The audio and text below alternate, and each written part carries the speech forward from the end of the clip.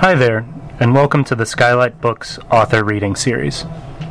If you'd like to learn more about us and our many upcoming author events, please visit skylightbooks.com, where you can browse our inventory, buy books, and join our Friends with Benefits Club. You can also follow us on Twitter, Tumblr, and Facebook. To speak to a real live bookseller, please call 323-660-1175. Thanks for your support, and enjoy. We've got Jennifer Ouellette. Jennifer is the author of 4 popular science books, including Me, Myself, and Why, Searching for the Science of Self, The Calculus Diaries, How Math Can Help You Lose Weight, Win in Vegas, and Survive a Zombie Apocalypse, which we were just talking about offline over there. I know you're jealous. The Physics of the Buffyverse, and Black Bodies and Quantum Cats, Tales from the Annals of Physics, all of which are published by Penguin and which I believe are available tonight for purchase and signing. Buy some books. Her works appeared in Washington Post, Wall Street Journal, LA Times, New York Times Book Review, Discover, Slate, Salon, Smithsonian, Mental Floss, there's a big list, Pacific Standard, Nature, and New Scientist, among other venues, and she maintains a blog called Cocktail Party Physics at Scientific American. That makes 2 Scientific Americans. Well, 4, actually, I guess. No longer there. I'm American. No, I'm and scientist. I'm an alumni. So Jennifer holds a black belt in jiu-jitsu and lives here in LA, also with her husband, Caltech physicist, Dr. Sean Carroll. Thank you, Jennifer. And last but certainly not least by any estimation, we have Dr. Alex KORB. Alex is a postdoc researcher in neuroscience at UCLA. His research focuses on mood disorders and the development of a new brain stimulation technique using ultrasound. Since 2010, he's written the neuroscience blog Prefrontal Nudity, which is great, for Psychology Today. The title's the best part. I mean, it's one of the best parts. It's like saying the frosting's the best part. It's all the best part. Outside the lab, he coaches the UCLA women's ultimate frisbee team, where he uses his knowledge of brain and behavior to unlock their peak performance. His book, The Upward Spiral, Using Neuroscience to Reverse the Course of Depression, is coming out in spring 2015. Dr. Alex KORB. Thanks for being here, and thank you all for being here, and thank you all for getting smoothly lubricated to make this that much better. So what I was thinking... No, don't be. Well, I mean, shout out. Hey, yeah. This is the PG-13 panel. We don't need it, right? You can hear us. I'm not old. I don't need to, hey, what's up, everybody? You guys... I want to be louder than the audience. Science writing for me has kind of been a labor of love when I discovered that I liked to write about science and communicate science more than actually doing science. I know a lot of PhDs and postdocs can relate to something like that, but I started writing for free and out of my own interests just because I wanted to understand viral videos that I was seeing and GIFs and things about the world, just stuff that you encounter in your daily life. I wanted to try to explain it, to learn, and to hopefully also teach someone after that. So I did it all on my own, and I took writing courses, and I tried to just make it happen because that's what I wanted to do. And I found that there was a lot of nerdy people out there who appreciated how nerdy I got with just about anything and everything, whether it be Superman or Firefly or Pokemon or whatever. And it's kind of been self-perpetuating since then. Great. Yeah. I think you got one there too. I want yours. Okay. I came at it the exact opposite way that Kyle did. So we're kind of like mirror images. My background is actually in the humanities. I have a degree in English and a minor in journalism, and edited my college newspaper, and kind of avoided science like the plague until I was about 24, 25 years old, when I was a starving freelance writer who wasn't really making it to New York City, because everybody wants to write for Esquire, and turns out that there's a lot of competition. I ended up working for a physics organization, had never taken physics, was scared of it, had that knee-jerk reaction that everyone else has, and just fell in love with it. And it was interesting because I fell in love with it by getting to know the people and talking to physicists and then having them tell me about their work. And when you interact with them one-on-one, physics comes alive for you in a way that it never can, I think, in a classroom setting. where you're just looking at, calculating the slope of an inclined plane. I think if I had taken high school physics, I would have hated it. But as it was, I hadn't, and I was pleasantly surprised to find that I really, really loved physics. They needed people to do science writing for them. I started writing for nonprofits, and eventually that just gave me the confidence to start pitching more general interest magazines, and that snowballed into books. I once swore I would never write a book, and yet I did. My whole thing is always trying to put physics back in the general culture, and I think this is true of science in general. We tend to make it something scary and separate. There's like the science contingent and everything else, and sometimes they'll have a technology column in the media, but that's really about it. Health and technology, and then everything else that's scary is over here. And I don't think that's a good way of looking at science. I think that it is every bit creative and part of the human endeavor as anything else. So my interest in pop culture and culture in general and the intersection of science came out of that. I'll use my own microphone. Oh. Unswitch. Thank you. There we go. I've always liked science, and I've always liked writing. In fact, in high school, I secretly wrote a novel, and you can actually find that in my desk drawer. People are leaving now to go find it. Right, yeah. That's not a well-kept secret. But no, I've always liked writing. I took a lot of creative writing classes in college, and I've always liked science. I majored in neuroscience, actually. And it wasn't until pretty much I had almost finished my PhD. I guess I had just finished my PhD in neuroscience that I was like, oh, I can do both of those things together. Because actually, I really don't like writing for scientists necessarily, because when you're doing a PhD and you're writing your dissertation, you get so focused on the minutia that it sort of gets pretty boring. But I found that whenever I would talk about what I did to like normal people, they'd be like, "Oh my God, that's so cool!" And then you start to realize, like, "Oh yes, I too once thought this was cool." And that's why, I majored in neuroscience, got a PhD in neuroscience. So that was when I started my blog on Psychology Today. I decided I wouldn't have a blog until I came up with a good name for it. I decided prefrontal nudity was good. Thank you. So I write about neuroscience. Because I think the brain is really fascinating, and the basic thing I'm trying to do is, as explained in the subtitle of the blog, prefrontal nudity, the brain exposed. I'm just trying to just describe a lot of the things that there've been so many advances in neuroscience in the last particularly in the last 10 years that I feel like most people are interested in, but it hasn't been communicated to them. And then I recently just wrote a book about depression.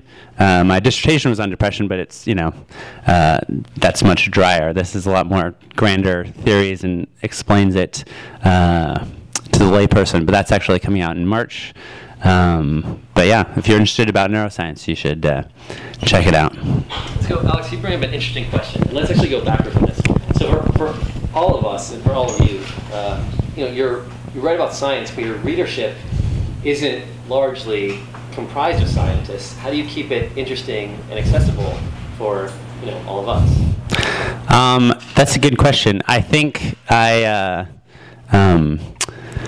have to just remind myself of what I was excited about in the first place. I think I just go to a place of where when I was a freshman in college and first went to my neuroscience 1 class and how each of these things I learned was just so fascinating, because after being steeped in it for 8-10 years, whatever, it sort of loses that edge. And so I think it's very helpful to have lots of friends who don't do neuroscience. And my brother and sister, they're not they don't do science really at all.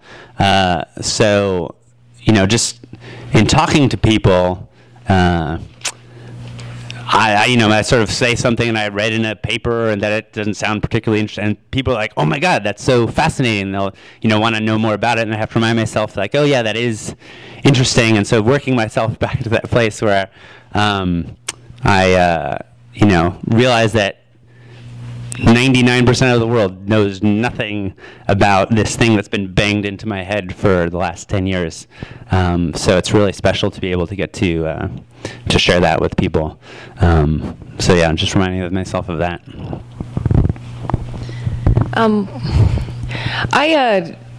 Obviously, I mean, I unlike you, I mean, I'm the person kind of going, what?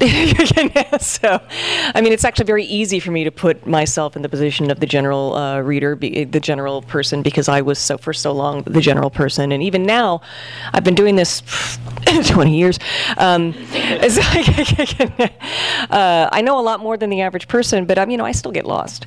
So it's very easy for me to feel, to understand what level it needs to be at. For me, what's difficult is that I write primarily about physics, and you don't have an obvious tie-in, particularly on some of the more abstract theories. It's not all time travel and wormholes, I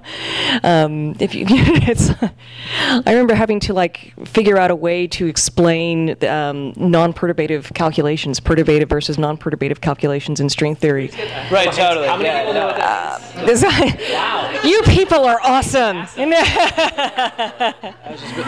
I think we're self-selecting a little bit here. Yeah. And that was probably the hardest thing. And how do you get it to be relevant? That was in the physics of the Buffyverse, and I ended up tying it into Xander's construction business and how he gives rough estimates and then refines them gradually, and that's a perturbative approach.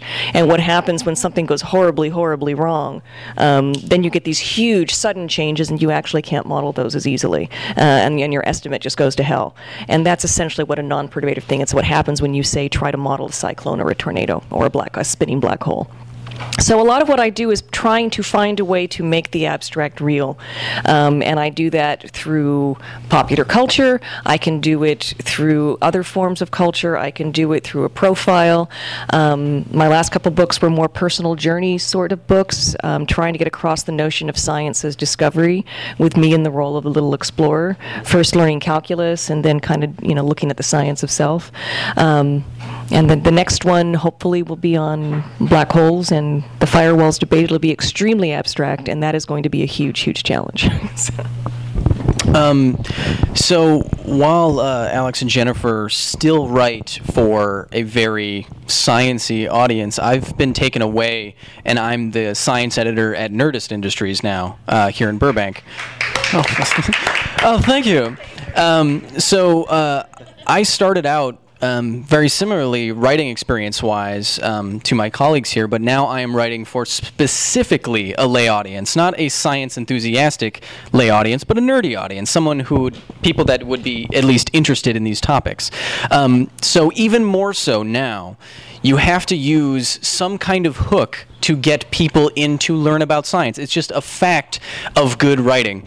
What is more interesting, learning about how the brain processes language, Brach's and that kind of thing? If you're just talking about it abstract kind of way, like let's learn about this, or determining that Hodor from Game of Thrones has expressive aphasia and learning about the discoveries that would lead up to that diagnosis. That is immediately more interesting to me. Oh, and all Pokemon have that, by the way. Just say their own name. That's based on a man about 200 years ago who started calling himself Tan and could only say the word tan for everything, and it was a basis for a lot of neuroscience of language. That's kind of abstract, and you can imagine reading something like that in the New York Times or profile of somebody, but to make it accessible to an audience that is modern and is following, you can't say it without acknowledging, I think, would Hodor be something like that? No, focus the entire thing around that, make it instantly burned into somebody's brain that, oh, this is how that works, I read this here, that kind of thing. So in my mind, pop culture is usually, at least for me, the sugar that makes the medicine go down. And I find that the Venn diagram of pop culture, the nerds and the people that like science, is way more overlapping than you think. So why not take advantage of that? I like it, everyone likes it, why not try to also use that as a vehicle to learn something? And that's what I try to do. Right. All right, so it's funny you mentioned Lord of the Rings. There was recently an article. Game of Thrones. Oh, aren't they the same? One does not simply make a mistake like that. Yeah, clearly. Well, so there was recently actually though a piece in the New Yorker.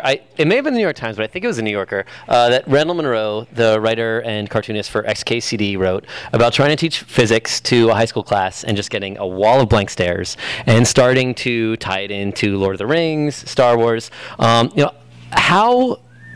I think I know the answer for you, Kyle. And given that you wrote the physics of the Buffyverse, I think I know the answer for you too, Jennifer. But I mean, how do you tie in all the pop science and all the fart jokes you need to keep people reading? As you know, you're going to Miyagi in some like delicious physics and chemistry when they're not paying attention. Sure. We going to anybody. Open question. You want the mic? All right. As you're asking that question, I was thinking about something else about how, to your previous question about how to make it, interesting to everyone. I found that actually knowing a lot about the subject sort of makes it difficult because it's boring to be taught about something. And so, having that process of discovery so that your writing itself is a, discovery about the subject is much more interesting.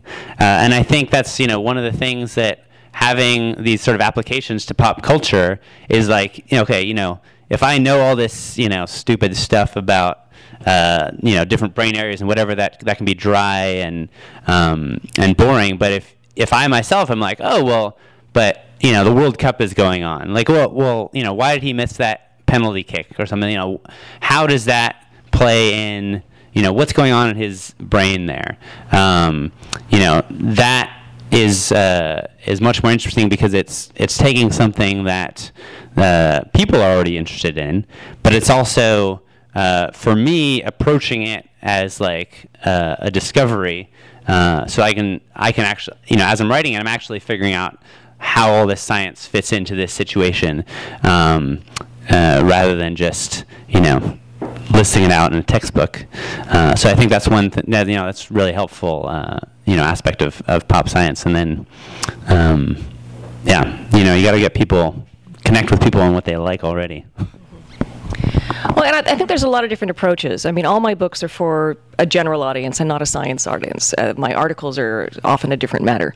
But the books I actually wrote specifically to reach a layperson, which is why the pop culture hook, as Kyle said, was so useful. But there's different ways you can do it. And I tended, with the physics of the Buffyverse, first of all, I wrote that on Dare. I was talking to someone about, the granddaddy of all these books is, of course, Lawrence Krauss's The Physics of Star Trek, and I was talking to a physicist about that, and he just looked, somehow we'd also been talking about Buffy, he just looked at me and said, I bet you can't do it. He said, no, that's not, well, essentially what he basically said was, I don't think there's ever going to be a book on, the physics of the Buffyverse. And I went, challenge accepted, which meant that he just looked at me pityingly and says, you realize vampires aren't real, right?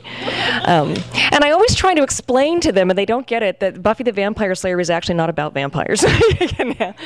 But my approach with that book was far more metaphorical. A lot of it was what Kyle was describing with Hodor, looking at some of the attributes of some of the monsters and looking at some of their biology, looking at some of the portals to other worlds and talking about wormholes and alternate realities and the multiverse and things like that. The Buffyverse is a multiverse.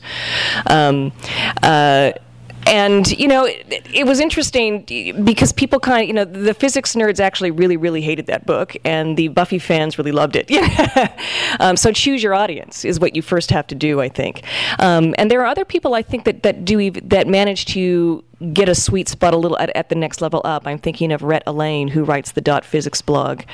He had this entire series on the physics of Angry Birds because he loved the game Angry Birds, and he literally sat down and did calculations and figured out, the different physics of all the different trajectories when you shot the little... He wrote the book. And he wrote a book. The book wasn't as good as the blog post. Don't tweet that. It was genius, and he actually takes it the next step because he's a professor. He teaches people. He walks them through a problem. There's an equation. There's a problem to solve, and he walks you through all the steps. That's something that I don't do, but it's incredibly useful, and I feel that there's room for all of us. There's room for all these approaches, and some people are going to love Rhett's approach, and some people are going to love Kyle's, and some are going to love mine, and some are going to love yours. Let's all, and Eric's, and let's just all do our thing and reach who we can reach, because it's hard enough. Sure. I think the most important part when you're writing science in general is not to underestimate your audience. These are not... No, I like the way that Steven Pinker put it. It's not that you're smarter than anybody else. It's that you know something that they don't, and you can explain it to them. It's not like you have some secret knowledge that you have to reveal. Do not underestimate your audience. You'll see that in the comments section. But my point is that people can sniff out when you are using pop culture just to get a clickbaity title out of this. Like, this is like Star Trek's transporters, and it's some physics press release about something that's not even close to what they are, and people just see the headline, don't even read the article. It's not interesting.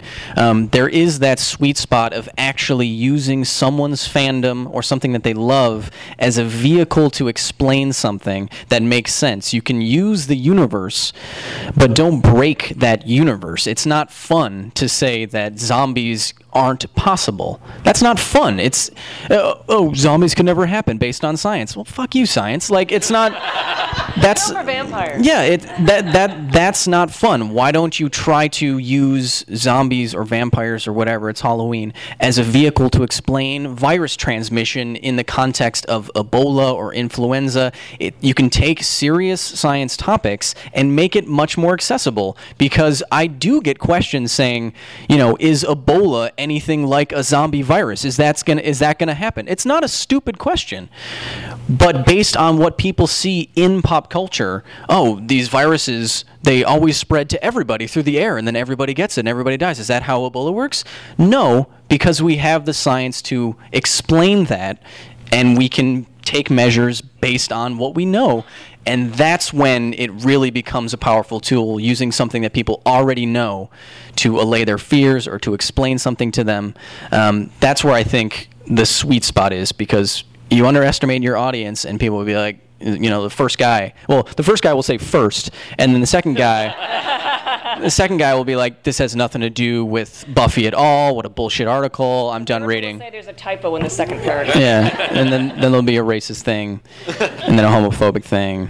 Don't read the comments. And don't read the comments. I read all the comments. You should actually never read the comments. I did a piece for Escapist magazine this past week in promotion for this book, and I was really excited because I've been going to Escapist magazine for like 7 years. They have a video blog by this guy Yahtzee, does this thing called Zero Punctuation. He just talks, right? I mean, there's a couple of video game nerds out here, I'm sure, and he's snarky and he's Australian, which I don't even know what he looks like, but it has to be sexy. And I was so excited to write this piece for Escapist, and every now and then I would go and check what people were saying about it. It was like the top 5 technologists, my favorite 5 based on this book, and every single comment was like, you Lepton, what are you talking about? Why no, blah, blah, blah. You don't know anything. They actually said, this person has obviously never read The Oatmeal. I'd linked to The Oatmeal in the article, and I wanted to write back, you haven't read but it's like posting as yourself on Facebook, and we don't need that. But yeah, I should have. That's getting into the weeds. Yeah. Someone is wrong on the internet. Right, we can't, there it is, right?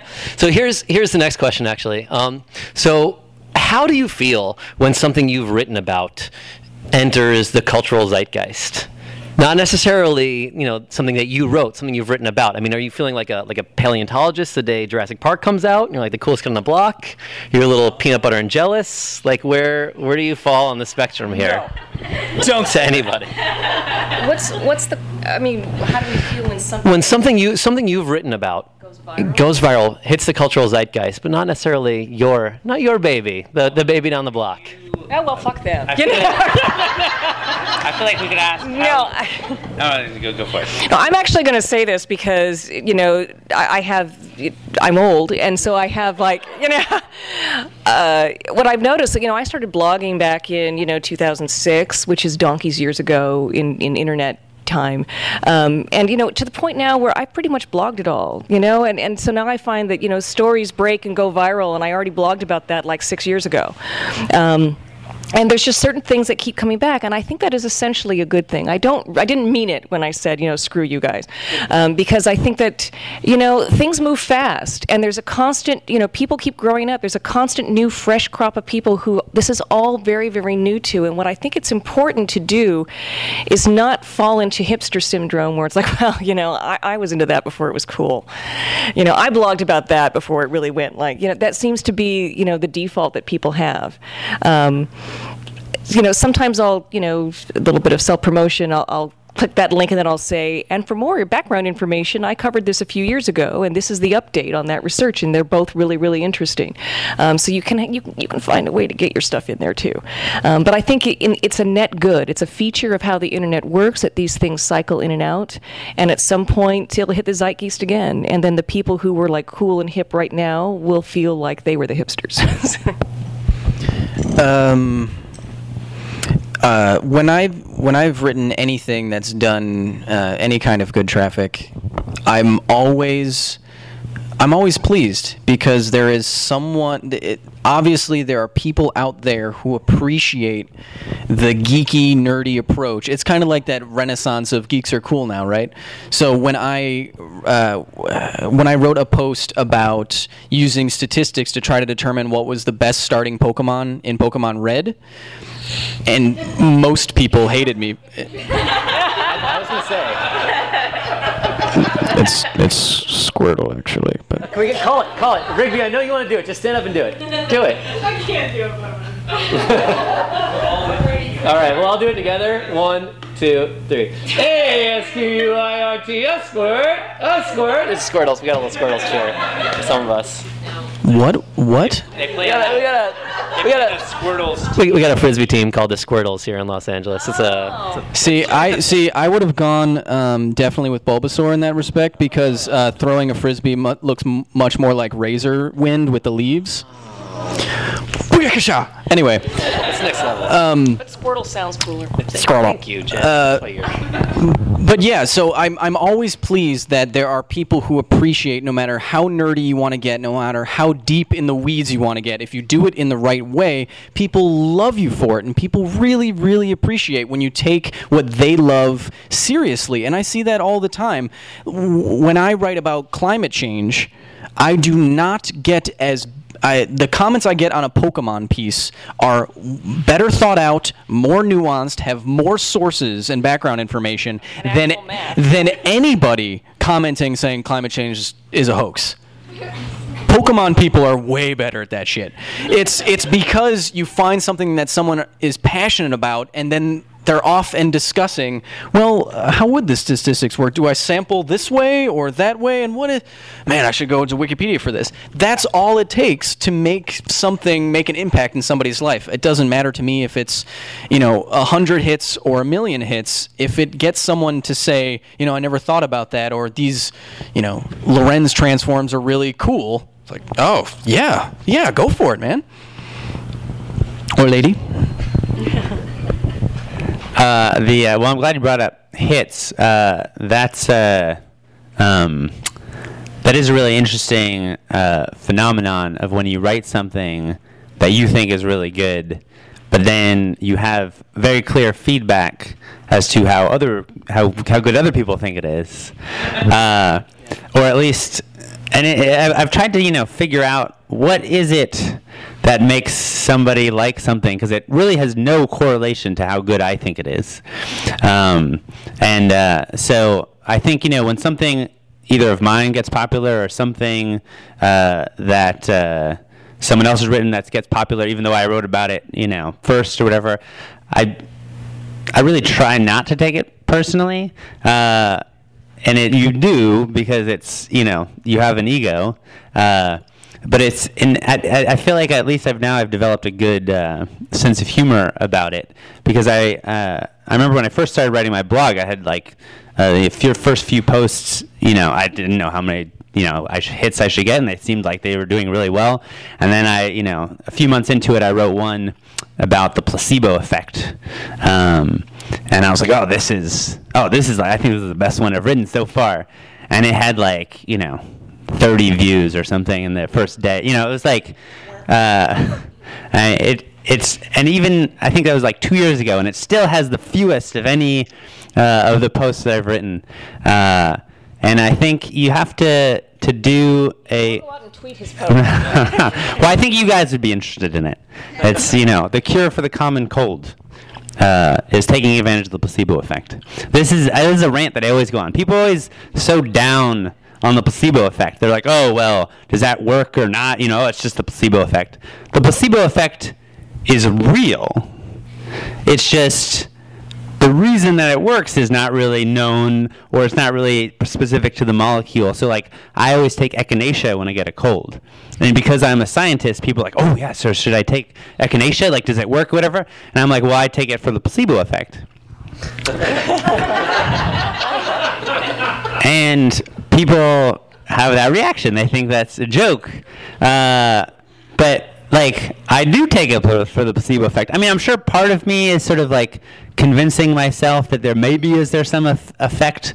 But I do believe that it will help my cold.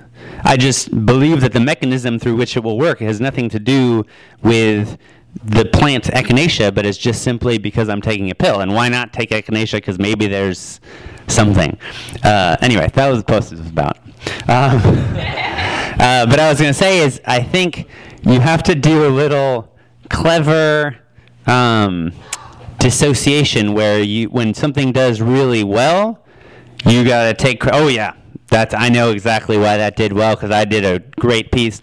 And when something does not well, you just sort of have to, that's just circumstances beyond my control.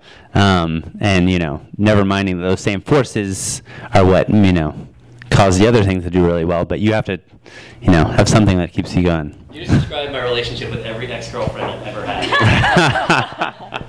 Would you like to speak more about that? Actually, though, I was wondering how you felt about when someone else comes out with something you've written about, because I just saw an interview on the Daily Show, I think, with this guy who just wrote a book about the 6 inventions that changed. But yeah, my reaction. Are you a little bitter? So I don't know if that was similar to your. I go to the courts. I mean, why wouldn't you, right? The way I feel. I think I'm less evolved than the three of you. I'm insta-bitter, immediately. Yeah, no. Right. It's like 6-minute abs to 8-minute abs. Yeah, right? Exactly. Who's going to buy 8-minute abs? Thank you. Yeah, and then deep down inside, I thank you, Kyle. Thank you. That's why you're seated closest to me. No problem. And part of me thinks, oh, he or she definitely must have read what I wrote. And that's where they got the idea. I mean, and I know it's not true, but it's like you said, it's my warm blanket that I wrap myself in to swaddle my genius in cloth and make sure it's well protected for tomorrow. I would add that, it's easy to forget, internet moves very, very quickly, and science is a long game. So, even if you feel you got scooped, you got to have another chance. Yes. They're here. All right, one more question from in-house, and then let's kick it open. Also, I noticed no one's been coming up during the show to come and booze, and you're all well-behaved, and your grandmothers are proud. But, I mean, start a thank you. Yes, come, do this. Bring it out. Oh, good. So last question from up here. Please get your questions ready. My last question, short and sweet, and it is, what pop-size stuff do you like to read? And I'm going to answer my own question. I read quants. I love quants. I've been reading quants forever. For those of you guys who don't know it, quants is dinosaur comics. It's the same 6 panels of dinosaurs doing the exact same actions. And this guy who's a linguist writes some new funny stuff over the panels every day and has done it for the last 3,000 days. And it's hilarious and awesome and nerdy and wonderful. And so quants is me.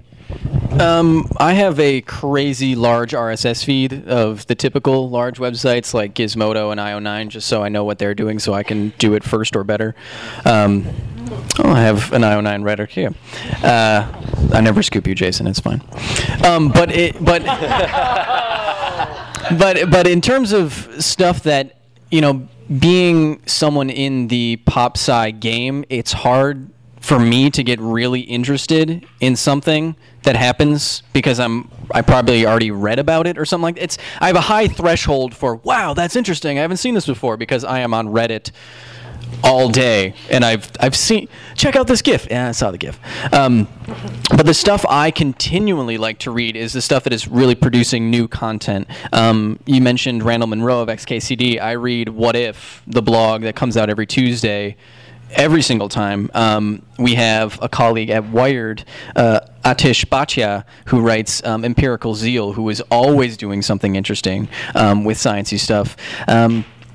But I think the best way to kind of get in touch with the best content is to honestly follow, if you're on social media at all, follow the content producers themselves, follow the journalists or the writers that you like, and they will be mentioning kind of the cream of the crop stuff already. It's pre-curated for everybody, because if they want to read it, chances are that you will also like it because you like that writer. It's an easier way to find the best stuff, the best books, when you're finding already the people that are talking about it. And that's kind of how I sort through my day's science news and stuff. You see the press releases and everything, but what is everyone actually talking about?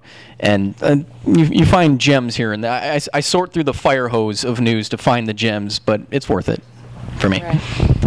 I have a very, very similar approach to Kyle's. I just have this ridiculously large RSS feed. In fact, we read many of the same sites because we tweet all the same shit. But we're very like-minded in that respect. And honestly, I do a weekly roundup. Kyle does a weekly roundup. Ed Young does a weekly roundup. You read us three, you pretty much got the science news that week. It covers all the fields and things. But that can be very overwhelming. It's very useful for me because, you do start to notice trends. You start to notice that, there's certain stories just show up in every single feed, the same ones. So these are people who, they all got the same press release and that had a really cool thing and they all just kind of regurgitated it. That is not as interesting to me. I understand that it serves a purpose and I don't think there's anything wrong with that. But I'm looking for, longer features, things that show up on Aeon magazine, AEON. I absolutely love the stuff. I love humor, original humor, like The Toast is kind of a new thing that I'm really, Nautilus, I'm less keen on novels, but they have some good stuff. It's pretty. It's very pretty. It's beautifully designed. There's this quirky little thing called The Appendix that does all these historical, gruesome, stuff. So I look for those sorts of things, something that's a little bit meatier. And the other thing that I absolutely love is there's a couple of places, like this is Colossal. It's called Colossal. They have gorgeous, gorgeous art all the time, unusual, and very, very science heavy, so science that informs art. And it's gorgeous. Half my desktop screensavers are taken from those artists. So those are the things that I think that I really gravitate towards, even though I do the fire hose thing as much as Kyle. Well, I think I probably have less consumption of pop science because I'm bombarded by boring science, all the time. But I do love Radiolab, which I think deserves a shout out. This American Life used to be my favorite podcast on NPR, and at some point Radiolab surpassed it. But yeah, definitely check that out if you haven't seen it before or heard it before. There's nothing to see. Sorry. Great. Well, thank you everyone for playing ball. Let's hear from the party posse. Yes, the tall blonde woman in the back. Sure. Yes. Tell us something about her. Can I tell you something? Yes. Yes, I can. I'm not going to hold this for you the whole Oh, time. I thought it was like a lead sort of situation. Okay. Thank you, Kyle, for popping that balloon. What would you like to know? Anything specific? What is it about? Conquering the Electron, which is released today. I got the spiel. I'm ready. I did so many. I was telling Jennifer earlier, I've been doing these drive time radio interviews with like the wacky coach and Nut Butter, the crazy kooky guy. And like, in addition to all the, where's Paul? So in addition to all the like augas that are going on the entire time, all these shows that I've been doing have been on the East Coast. So their like 8 a.m. is our 5 a.m. So I'm just like still in bed, forcing the smile onto my face so they can hear like the pageant queen in my voice, trying to like give the pitch to all these people who are just like, just tell me the Browns score. I don't even care. But you do it. So I've got my pitch. So the story in Conquering the Electron is a sequence of stories, really, and it's how stuff works meets TMZ. It's an explanation for all the rest of us about the science that drives everything we touch every day, the television, the telephone, light bulbs, computers, cell phones, the path that leads each invention inexorably to the next. And it also pulls back the curtain on history so you can see the Wizard of Oz for who he really is. Right? All these dead white guys, they're these magical heroes or these geniuses, whatever. Plenty of them are just as horrible as the woman down the street who doesn't close the door when the dog barks every morning at 7. Like, you would hate them if you met them in real life. And so putting those stories out there too to make these people feel accessible and just like us is one of the aims of the book. So will you give us an example? An example? Sure. One of my favorite examples is, well, let me ask you all a question. Who invented the telephone? Bell. Scream it out. Shout it out. Alexander Graham Bell. You all know it. You know it. Shout it. His name's Elisha Gray. It's not Alexander Graham Bell, right? We've all been lied to our whole lives. Basically what happened is Alexander Graham Bell got a bunch of money from another rich old white guy to invent a device to improve the telegraph. As he was spectacularly failing at this, he fell in love with the rich white guy's daughter. He wanted to marry her. The guy wouldn't let him because he was a failure. And instead what he did is he bribed patent clerks at the U.S. Patent Office to let Bell look at the telephone patent as soon as it came in. So what Bell did, he showed up, he copied all of the notes from the actual patent into the margins of his own. Then the father-in-law to be paid the same clerk to timestamp Bell's patent as having arrived just a few hours earlier. That's the story. That's why, winners write history. That's what happened. Alexander Graham Bell said, fine, I'll play ball. As long as I get to marry your teenage daughter, I will sell my soul and do this thing. Indeed. In the parlance of our times. Yeah, please. Go ahead, Jennifer. You're actually wrong about that. Good. That's what I want to hear. You know the story, don't you? And actually, the U.S. Supreme Court has held this up. It was actually, are we going to argue about Maiucci now? No, we're going to talk about the famous Dowd case of 1878. I'm still muscles on muscles on muscles. No, it's really, really a very interesting question, who invented the telephone, because of course what happened, there was an Italian immigrant named Maiucci, and he essentially designed his own version of the telephone and tried to patent it, and there was this whole, controversy over people basically, the same kind of story of Elisha Gray. It was someone basically in the patent office essentially making sure that it was Alexander Graham Bell that got the credit. Alexander Graham Bell was connected. But I think the important thing is obviously there was a huge writing at stake on the invention of the telephone, because the patent came with just a huge fortune along with it. But the fact is, the time was ready. There had been all this work. People were already playing around with all these apparatus. People had been throwing the idea around. It was in the air. People were talking about it. And it really does, that's when things like, who gets the timestamp and the date and timestamp at the patent office becomes so important.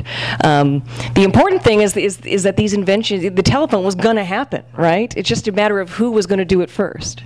And so it's actually, we have two mics now. So one of the recurring themes through this book is sort of the Pac-Manning of history. And what's important isn't necessarily always the person who comes up with the underlying technology. It's the person who is visionary enough to be able to say, what I need to do is take that and that and that and connect all these dots in one row to make some syncretic device that can utilize all of these inventions and devices and advances that other people have come up with to better everybody's lives.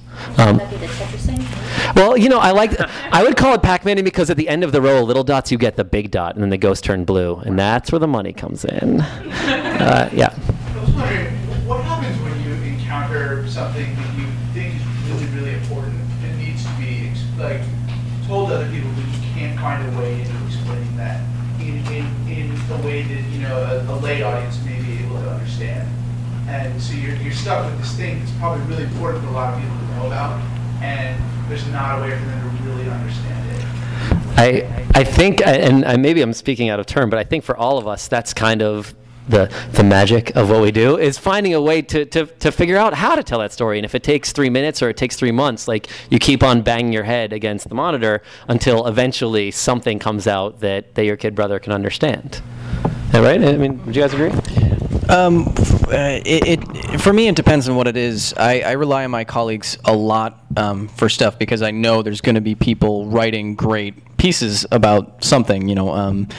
So when Ebola came to the U.S., it was going to be the story everywhere. I framed it as a don't panic kind of piece, using the first line on the cover of The Hitchhiker's Guide to the Galaxy. Listen, don't panic. And then I also made the connections, like, this is not Outbreak, this is not Contagion, this is how it worked in those movies, this is how it actually works, this is why we know this. Sometimes you can do that, but to your question, we have beats.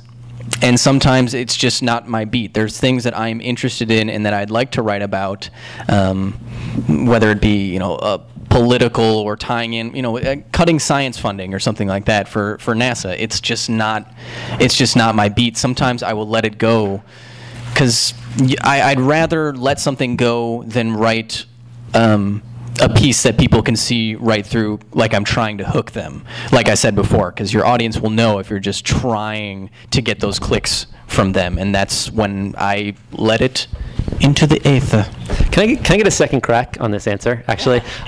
So I mean, you're looking at science, Asian studies, and economics. I don't really have that much business being up here, frankly. But I got lucky. You'll see there's I'm two an names. English major, dude. Well, yeah, I know, but you're also, I mean, come on. You're not just the outside of the Oreo, you're the inside too. I mean, there are two titles on that book, and it's for a reason, right? My co-author, Dr. Derek Cheung, is the scientist of this pair, and we got lucky in that his native language isn't English, and that's why I'm there too, because he needed someone to tell these stories in a way people can understand. And so a lot of times we'd be working together, and I'd be too dumb to get what he was trying to explain to me, and he couldn't use language because he just didn't have the language skills, so we would just devolve into drawing pictures. And so when he needs to explain something to me using a picture, then it's easier for me to say, oh, I didn't get that either, but now I get it. Mm-hmm. That's a really plenty of pictures, yeah. That's actually a really, really interesting point. Whenever I get advice from aspiring science writers, I say, if you think you understand it the first time around, keep asking questions, because you don't. Because when you're writing for a general audience, when you really have to break it down, you have to keep that target audience in mind. You actually have to understand the science better. Correct? Yeah. You can't fake it. Yeah. Can't do any magical hand waving. I'm just going to skip over this technical part. And the other getting to how do you choose stuff that's important to a physicist, for example, versus what's important to a layperson. There's going to be certain nuances that are going to be really, really important to a physicist. I don't write for physicists. I'm thrilled if they are entertained by what I read, by what I write, but it's going to be at a much lower level. My husband does not normally read popular physics books because he writes them, and he has a PhD.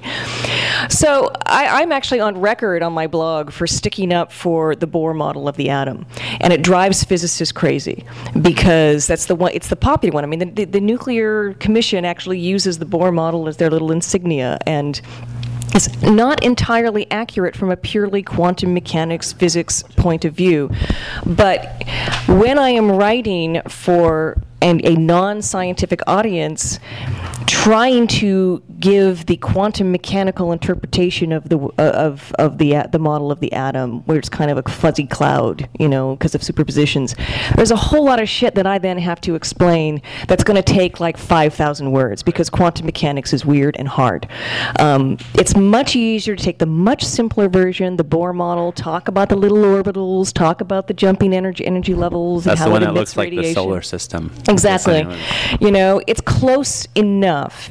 And I think the reason that it's still good is because we have this notion that we have to dump all the knowledge on people right away and they have to make them immediate experts. That's not how people learn. It's not how I learned about physics, and it's not how anyone else is going to learn. And I'm sure Kyle and you will back me up on this. We learn in layers. We learn in iterations.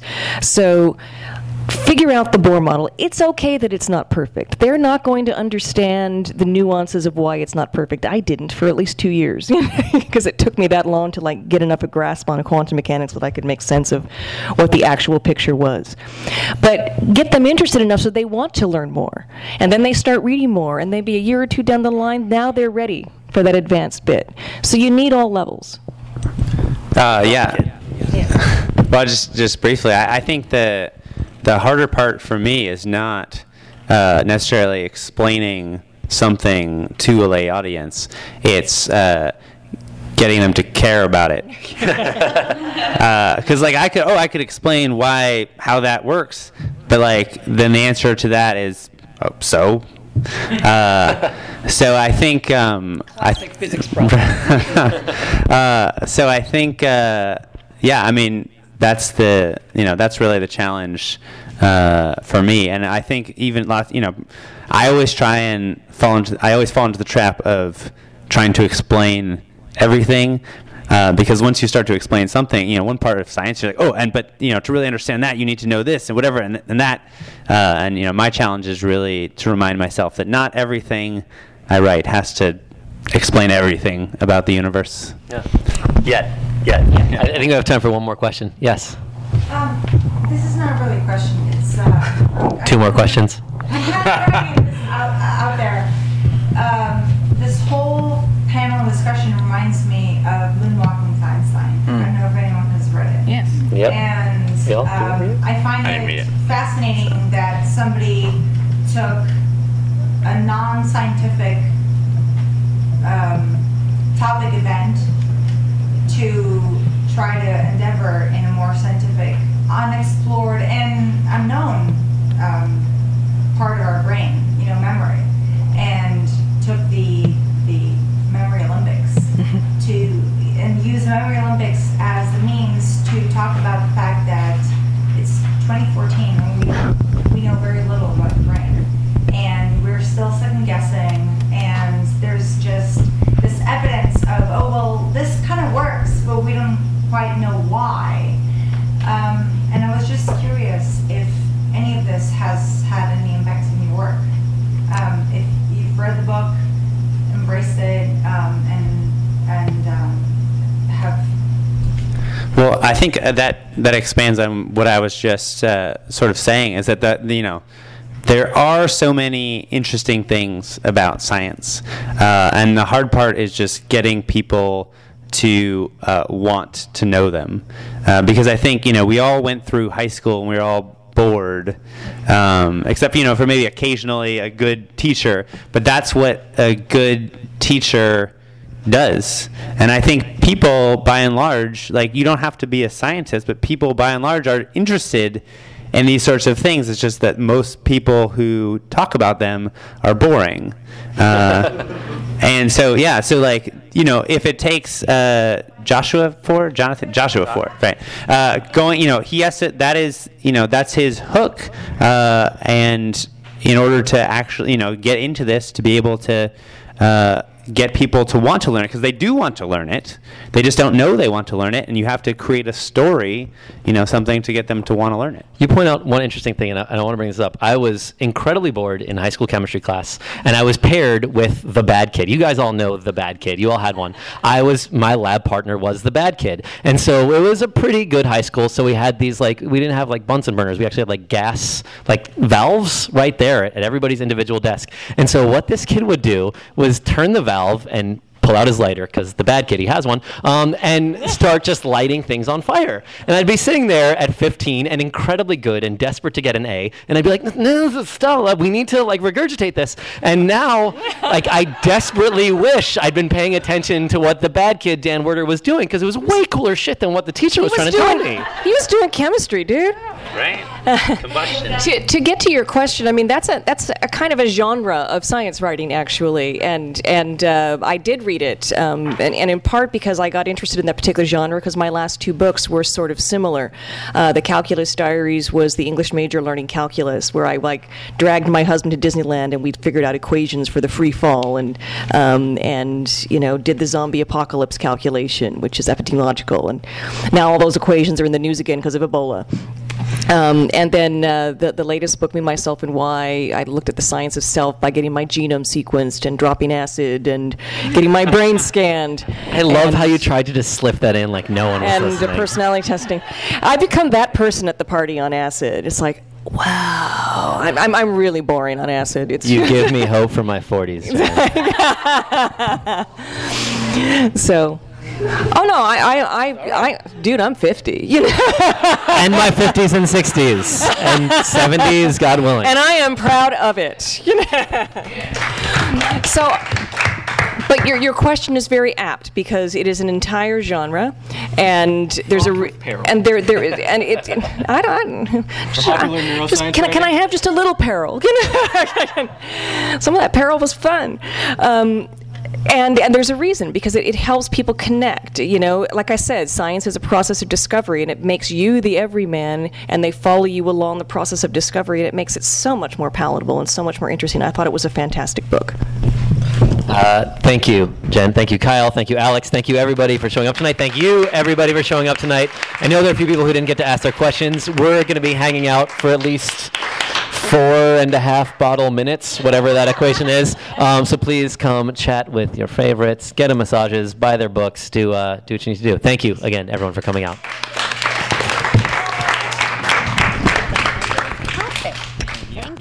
You've been listening to the Skylight Books author reading series. Don't forget, you can listen to this and all our other great podcasts at skylightbooks.com. Thanks again for stopping by, and we hope to see you soon.